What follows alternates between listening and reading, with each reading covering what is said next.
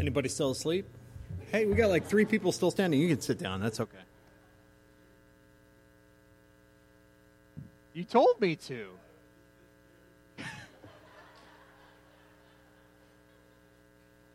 I come in this morning, and I'm like, he's doing that song, and the trumpet player in me goes, well, I can play that fanfare. It's 1 note.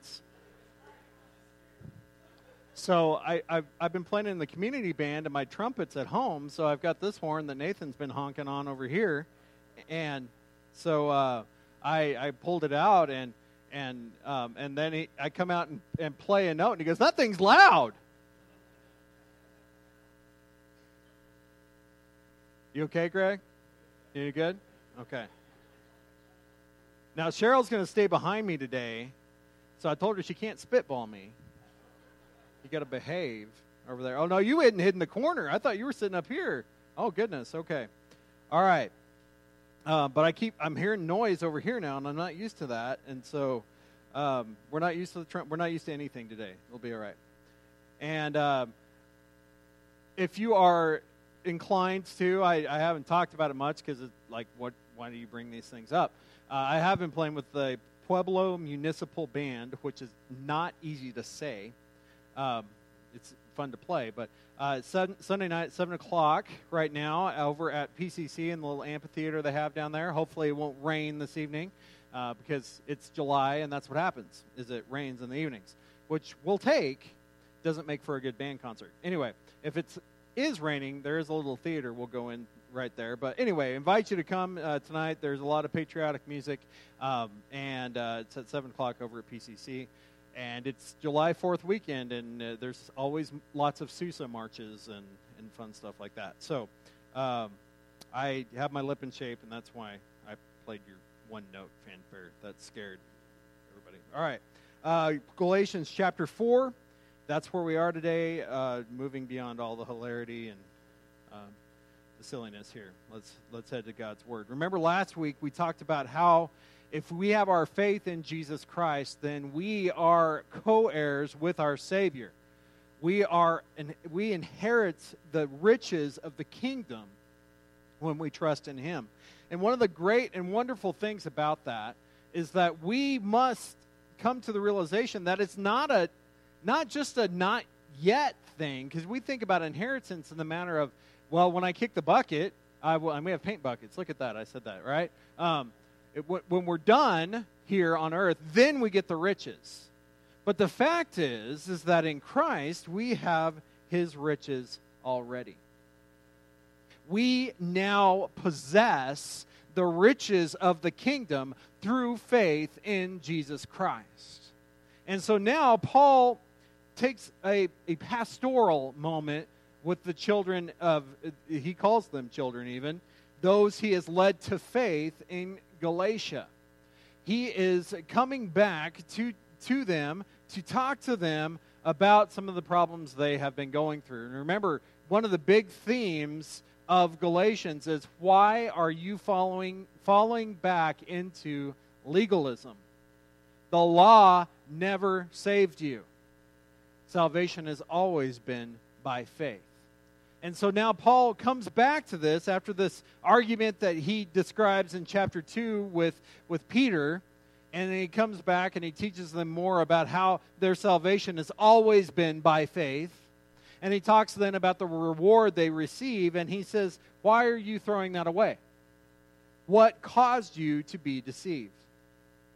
And I think that's a question we need to ask ourselves all the time is, are we faithful? Or are we getting caught up in things that are really, as it would be said, beyond our pay grade? So when Christ came, He came and brought the full inheritance of the Father. And what is that? It's not something that we necessarily thought we needed. But when we receive Christ, the inheritance and the promise of the fulfillment in eternity is His Holy Spirit at work in us.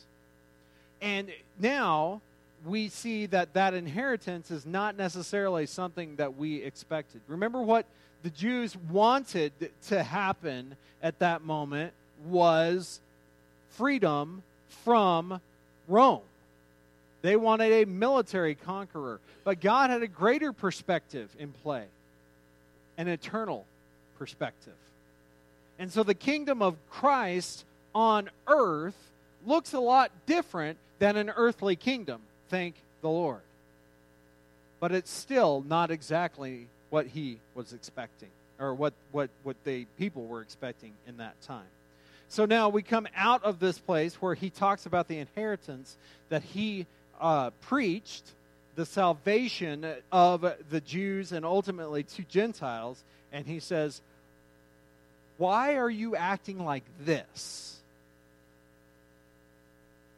Paul deals with all kinds of interesting problems with the Galatians, but his desire is always that they would return to blessing the Lord by their faith. And friends, as we get rolling this morning, I want to remind you that the way God is blessed is by our trust in him. And we can get caught up in patriotic fervor. I had a seminary professor who was actually Australian, and I was taking Greek one summer. It was a very interesting summer. Kind of cooked my brain on it, but I still remember some of it. I can look at some of these Greek words and go, oh, that I know what that means. Anyway, one of the things he said after 4th of July, he said, the American church, and I have a very bad Australian accent, so I'm not even going to try. The American church, the 4th of July, is a very interesting combination of patriotic fervor combined with the preaching of the gospel. And it's true. A lot of churches get really into it. We play God of our fathers. We didn't do the Pledge of Allegiance today. We didn't do all those things. There are those in here who would fall on both sides of the spectrum on that, whether or not that is appropriate. The fact is that ultimately our eternal allegiance is what reigns over all things. And so we need to come back to the fact, yes, we live in a wonderful nation that gives us a lot of freedoms to worship God. But that is the purpose, is to worship the Lord.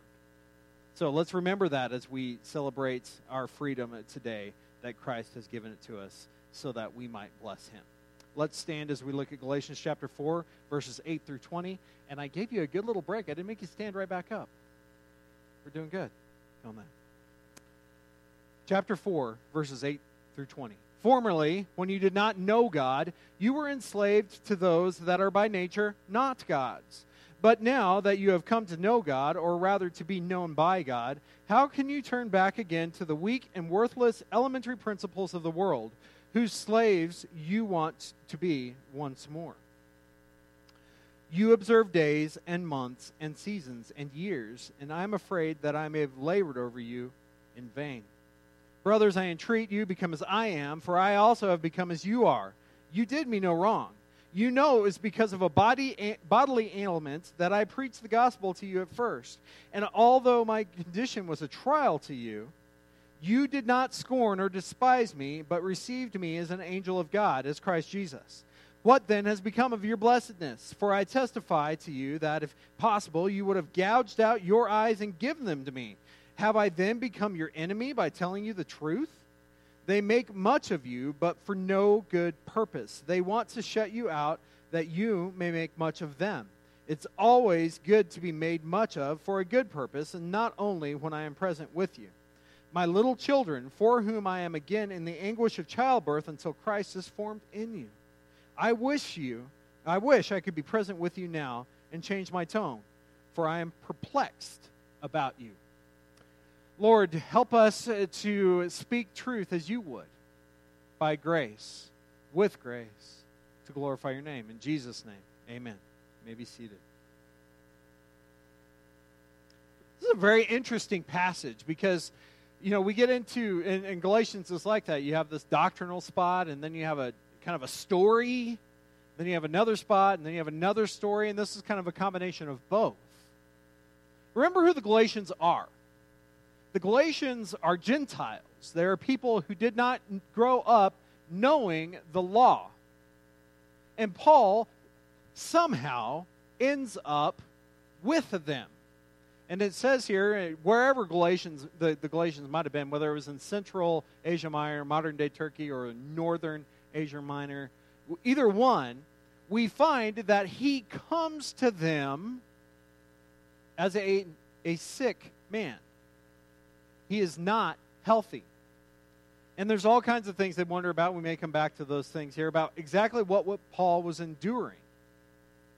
But as Paul seemed to do throughout all of his writings, he bore witness to Christ because he believed Christ had a purpose for him being in that place. And so he was going through these trials and these tribulations and these illnesses and the suffering.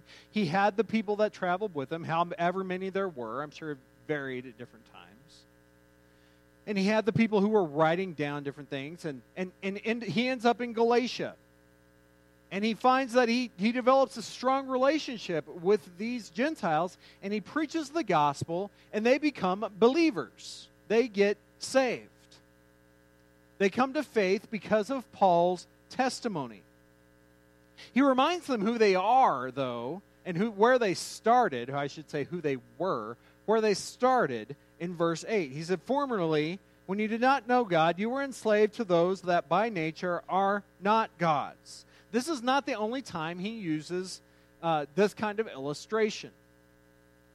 And he draws both in here because really throughout Galatians, he's reminding the people that salvation doesn't come by the things that they do, but by what they believe. He's reminding them all along the way here. And in this passage, he reminds them of two different sources from where they came.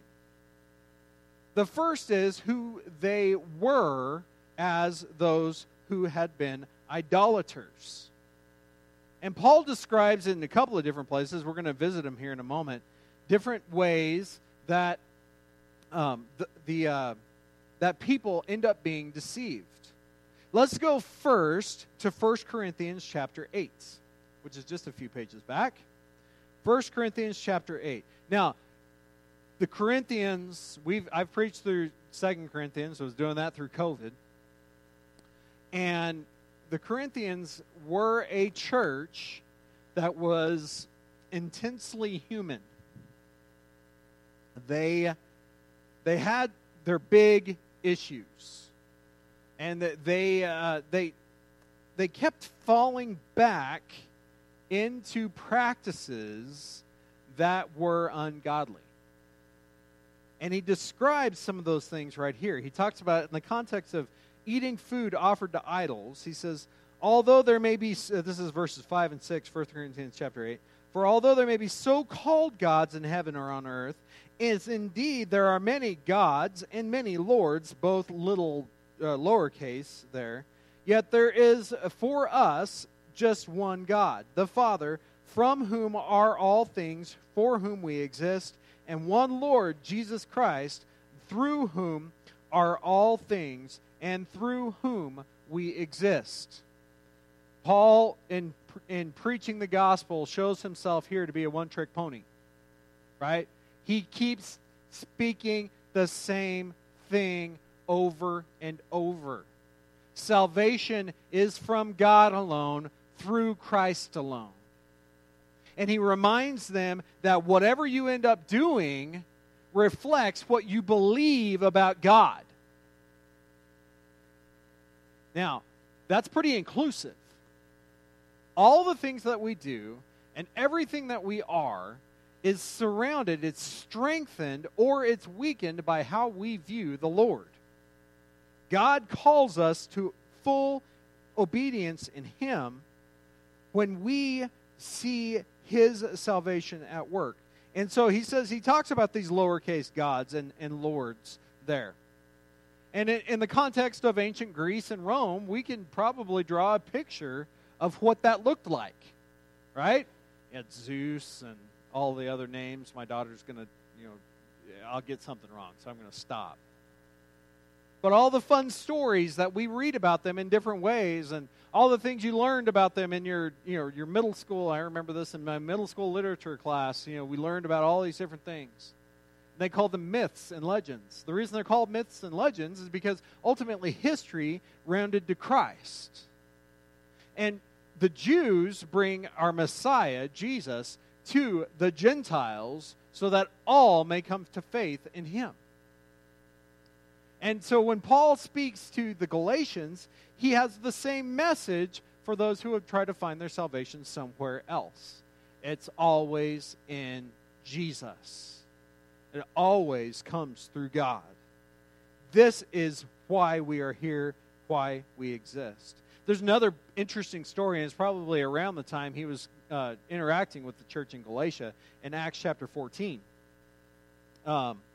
He's journeying around, and he has, I don't know that you read much about the Apostle Paul, but he has a special skill. He can really make people mad. He did it before he was a believer in Jesus, and he just kept right on going after he came to faith in Jesus.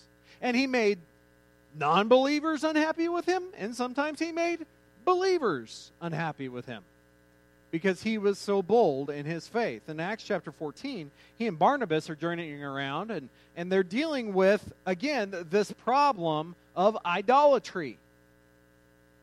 And this really brings it down to the bare bones here.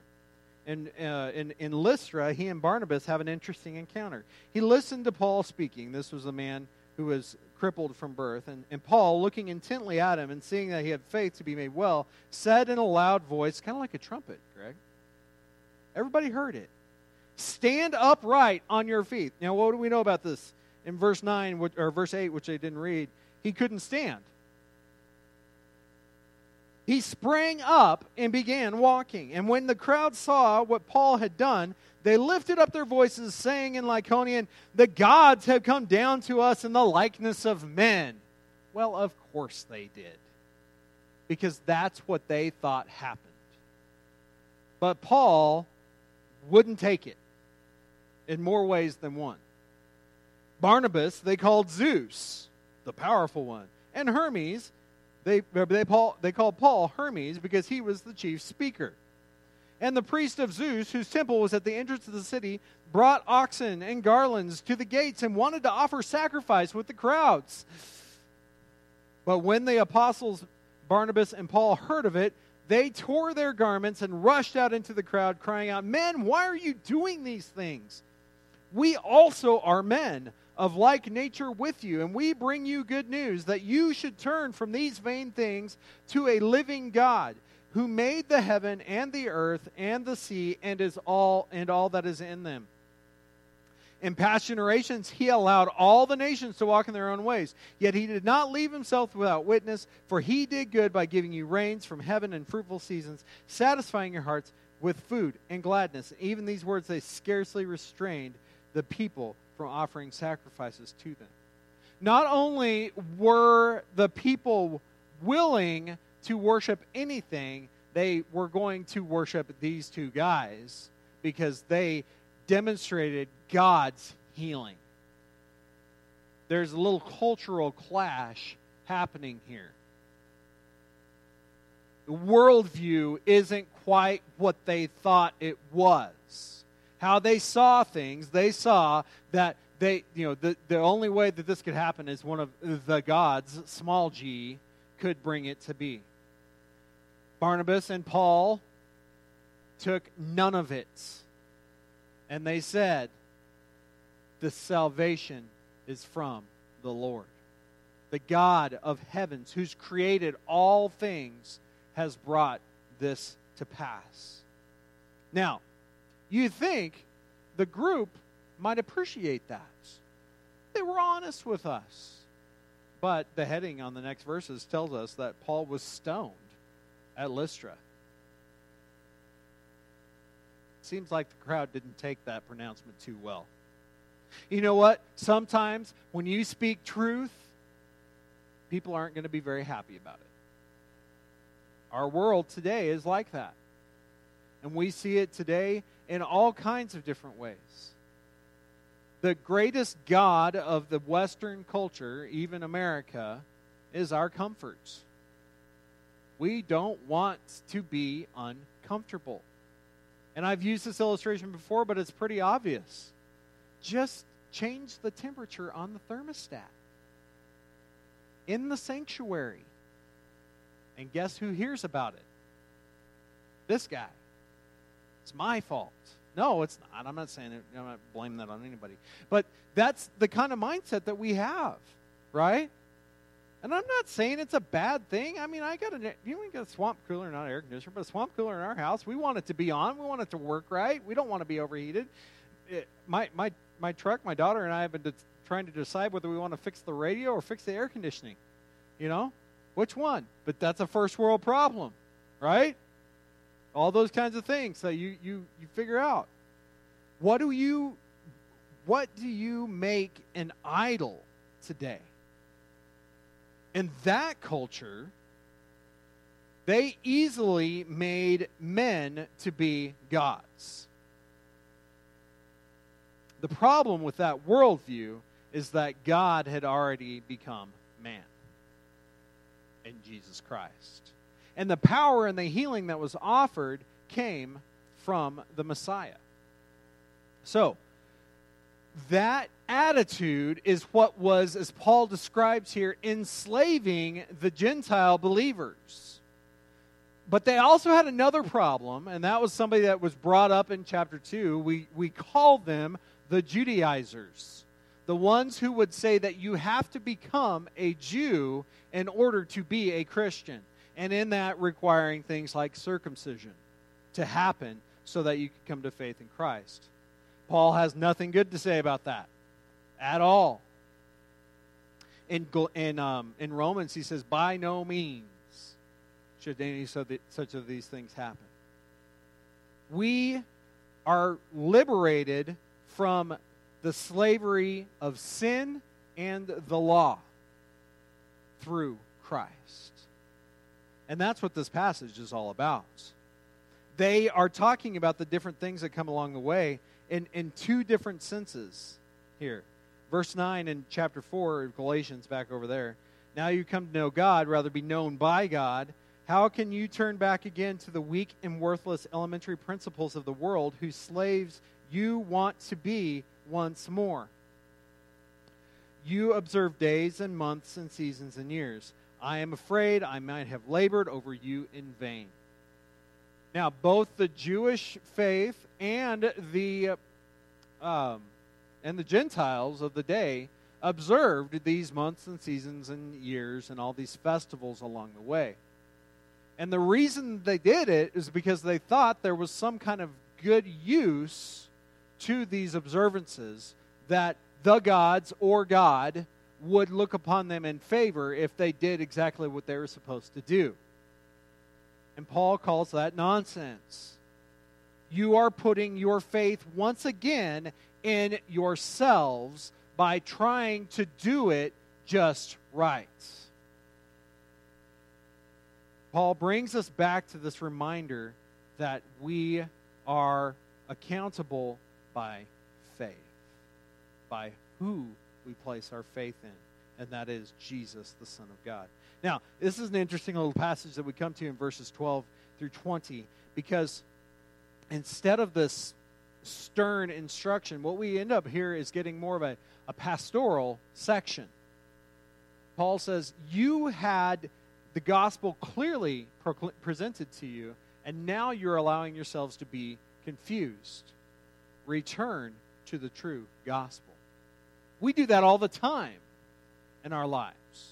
We try to add things so that we feel better about ourselves along the way. Now, it doesn't mean we shouldn't learn the Word, and it doesn't mean we shouldn't apply it to our lives. Far from that.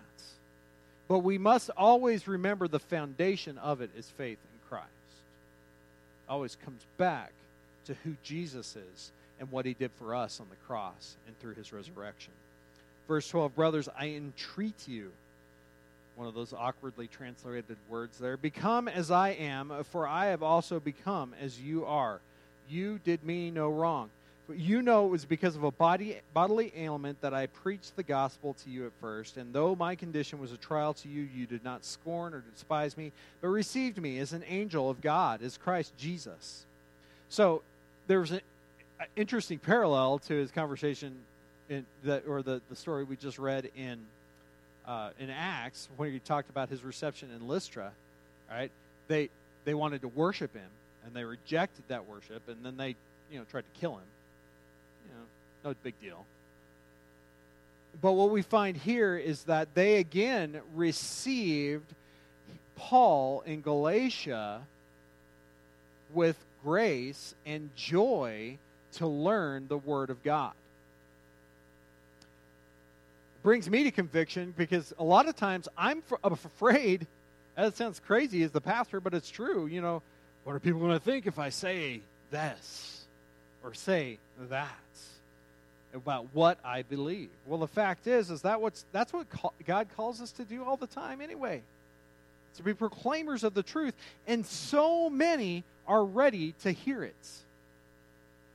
It was funny last week because I get my brain focused on whatever moment it is, but I told you I've been playing in the community band a little bit, and community is easier to say than municipal.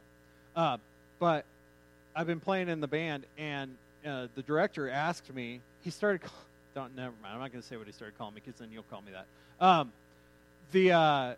But he said, what was your message about this morning? And my brain automatically, because I, start churning, I go, Galatians 4. And he stared at me. Didn't have a clue. And so then I had to go, it wasn't about Galatians 4. It was about us being sons and heirs in Christ when we come to faith in him. And then he kind of nods his head and walked off.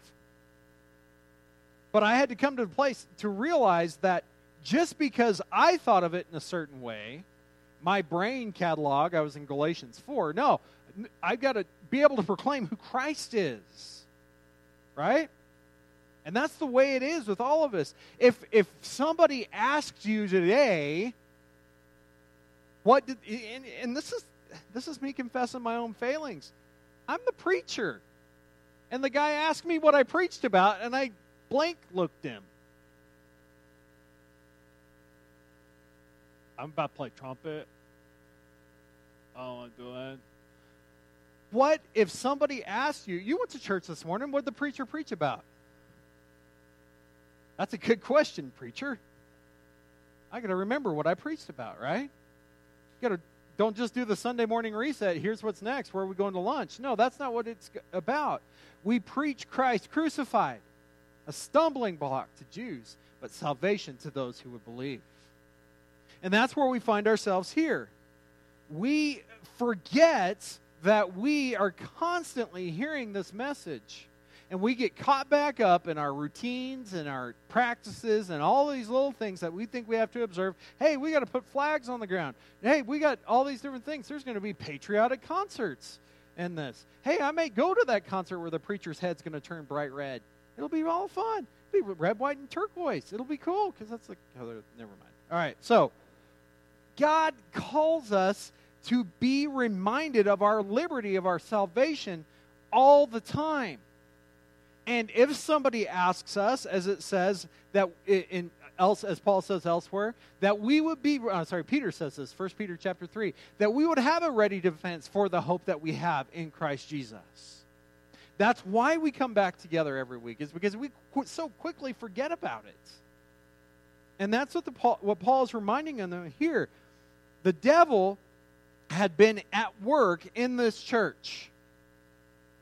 And they were confused.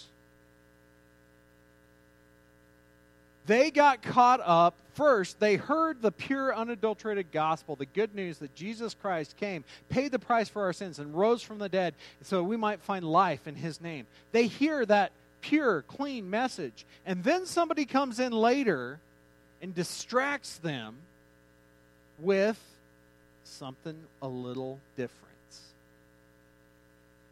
You know where most of our cults today happen? When we just change it just a little bit. And that's what was happening here. The Galatians had been deceived because all of a sudden they thought they had to fulfill the law in order to be saved. They had to do the law in order to receive salvation. It was a payment so that they could get saved. And you and I do it every day, all the time. We want to get man's approval for what we do. We need to seek God's approval and realize we got to put our trust in him. the Galatians, he had a wonderful relationship with them, Paul did. He said, "What of your blessedness? For I testify that if possible you would have gouged out your eyes and given them to me." What we get from this passage is that Paul didn't look good. He would have not been a YouTube star for the right reasons. You know, we got to get the makeup right. We got to get the lighting right. I got to get the powder on my head so I don't... Never. So, anyway, no. Paul, at this moment in his life, was ugly. What was the illness he was dealing with? He is intentionally, I believe, vague in many different places. 2 Corinthians chapter 12. But we generally find a picture along the way that he didn't see very well, and it was a physical reason that he couldn't see. It wasn't that he just got blind, but he had something going on that was unattractive.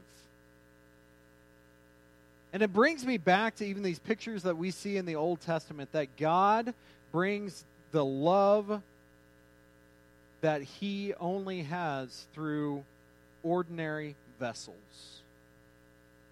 So if you think you're not good enough, and you're not smart enough, and you're not pretty enough, and you don't smell right, and you drive the wrong kind of car, or whatever excuse we want to make, realize that God has said, "You're right, I'm going to do it anyway." He's going to work through you in your trials and your struggles, and how awkward you think you are, and how you don't think you are able to do those things. But the fact is, he brings it to light in here. He says, try again. Verse 17, "They make much of you, but for no good purpose. They want to shut you out, that you may make much of them. It's always good to be made much of for a good purpose, not only when I am present with you, my little children, for whom I am again in the anguish of childbirth until Christ is formed in you." So they were trying to draw attention to themselves instead of pointing to Christ. And they're saying, no, you've been doing it wrong the whole time. This is how we're supposed to do it. You know what? There's a whole bunch of religions in our world that come in after the New Testament and say that very kind of thing. They say, no. You've been doing it wrong. You have to do this, and this in order to earn your salvation. That is a lie from the pit of hell. Salvation is by faith alone in Jesus Christ. We can try to add all these different things and say, this is what saves you. It's faith in Christ alone. My little children, in verse 20, we see the picture, and I think this is a common problem in the 21st century. "I wish I could be present with you now and change my tone, for I am perplexed about you." Can you say Facebook? We hide today behind our computer screens, behind our phone screens, behind our keyboards, behind mistyping on thumbs, and anybody who gets a message from me on my phone, I'm going to mess up whatever I sent to you. I'm sorry. We hide behind that. We get really bold, and nobody really knows what we're trying to communicate, because all they do is they see their words and they put their own tone with it. And Paul is warning them here and there. He says, here's me reading into what Paul says in verse 20. I'm not angry with you. I'm angry for you. Because my desire is that you know the true and living God and have faith and trust in Him. Why do you keep adding to it? And I even see that today in the different cultural issues we're facing, and especially in the last couple of weeks when you see all the things, the conversations that have happened with the overturning of Roe versus Wade, and the angry voices on either side, and we get really brave when we can hide behind those, behind the screens especially. The fact is that I know for me, My desire is not to judge anybody who believes one way or the other. My desire is that they find Christ. And if you just start throwing out words, people are just going to get mad. How are we living out life and love?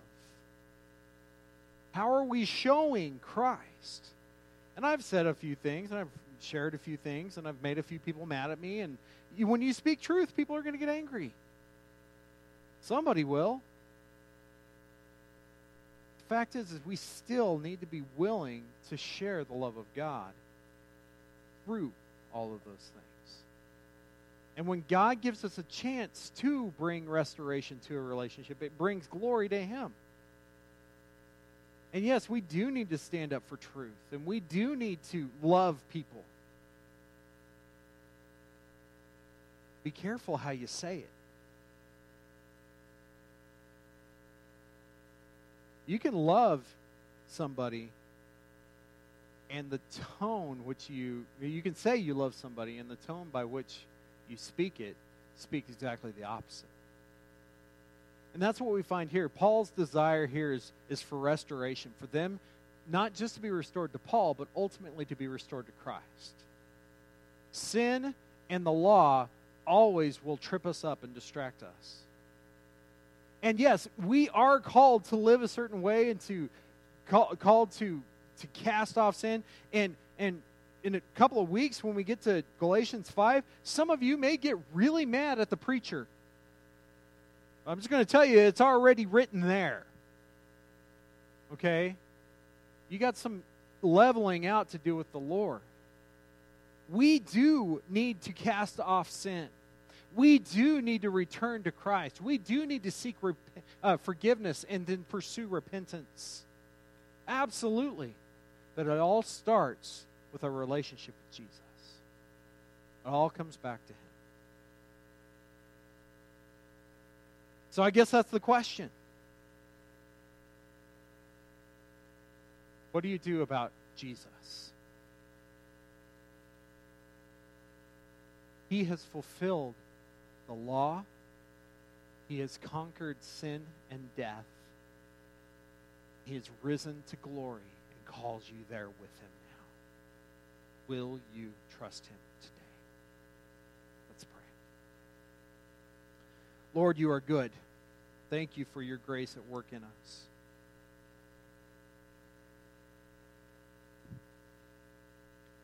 I pray that when someone asks us that question, what's this all about, that we bring it back to you.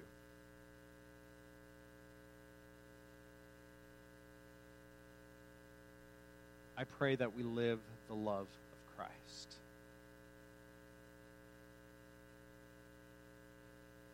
Lord, I thank you for your grace and your mercy at work in us, in our lives, in our hearts.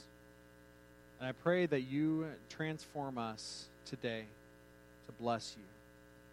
I pray that you give us courage to take steps of obedience to trust in you, that we will bless you this day. In Jesus' name.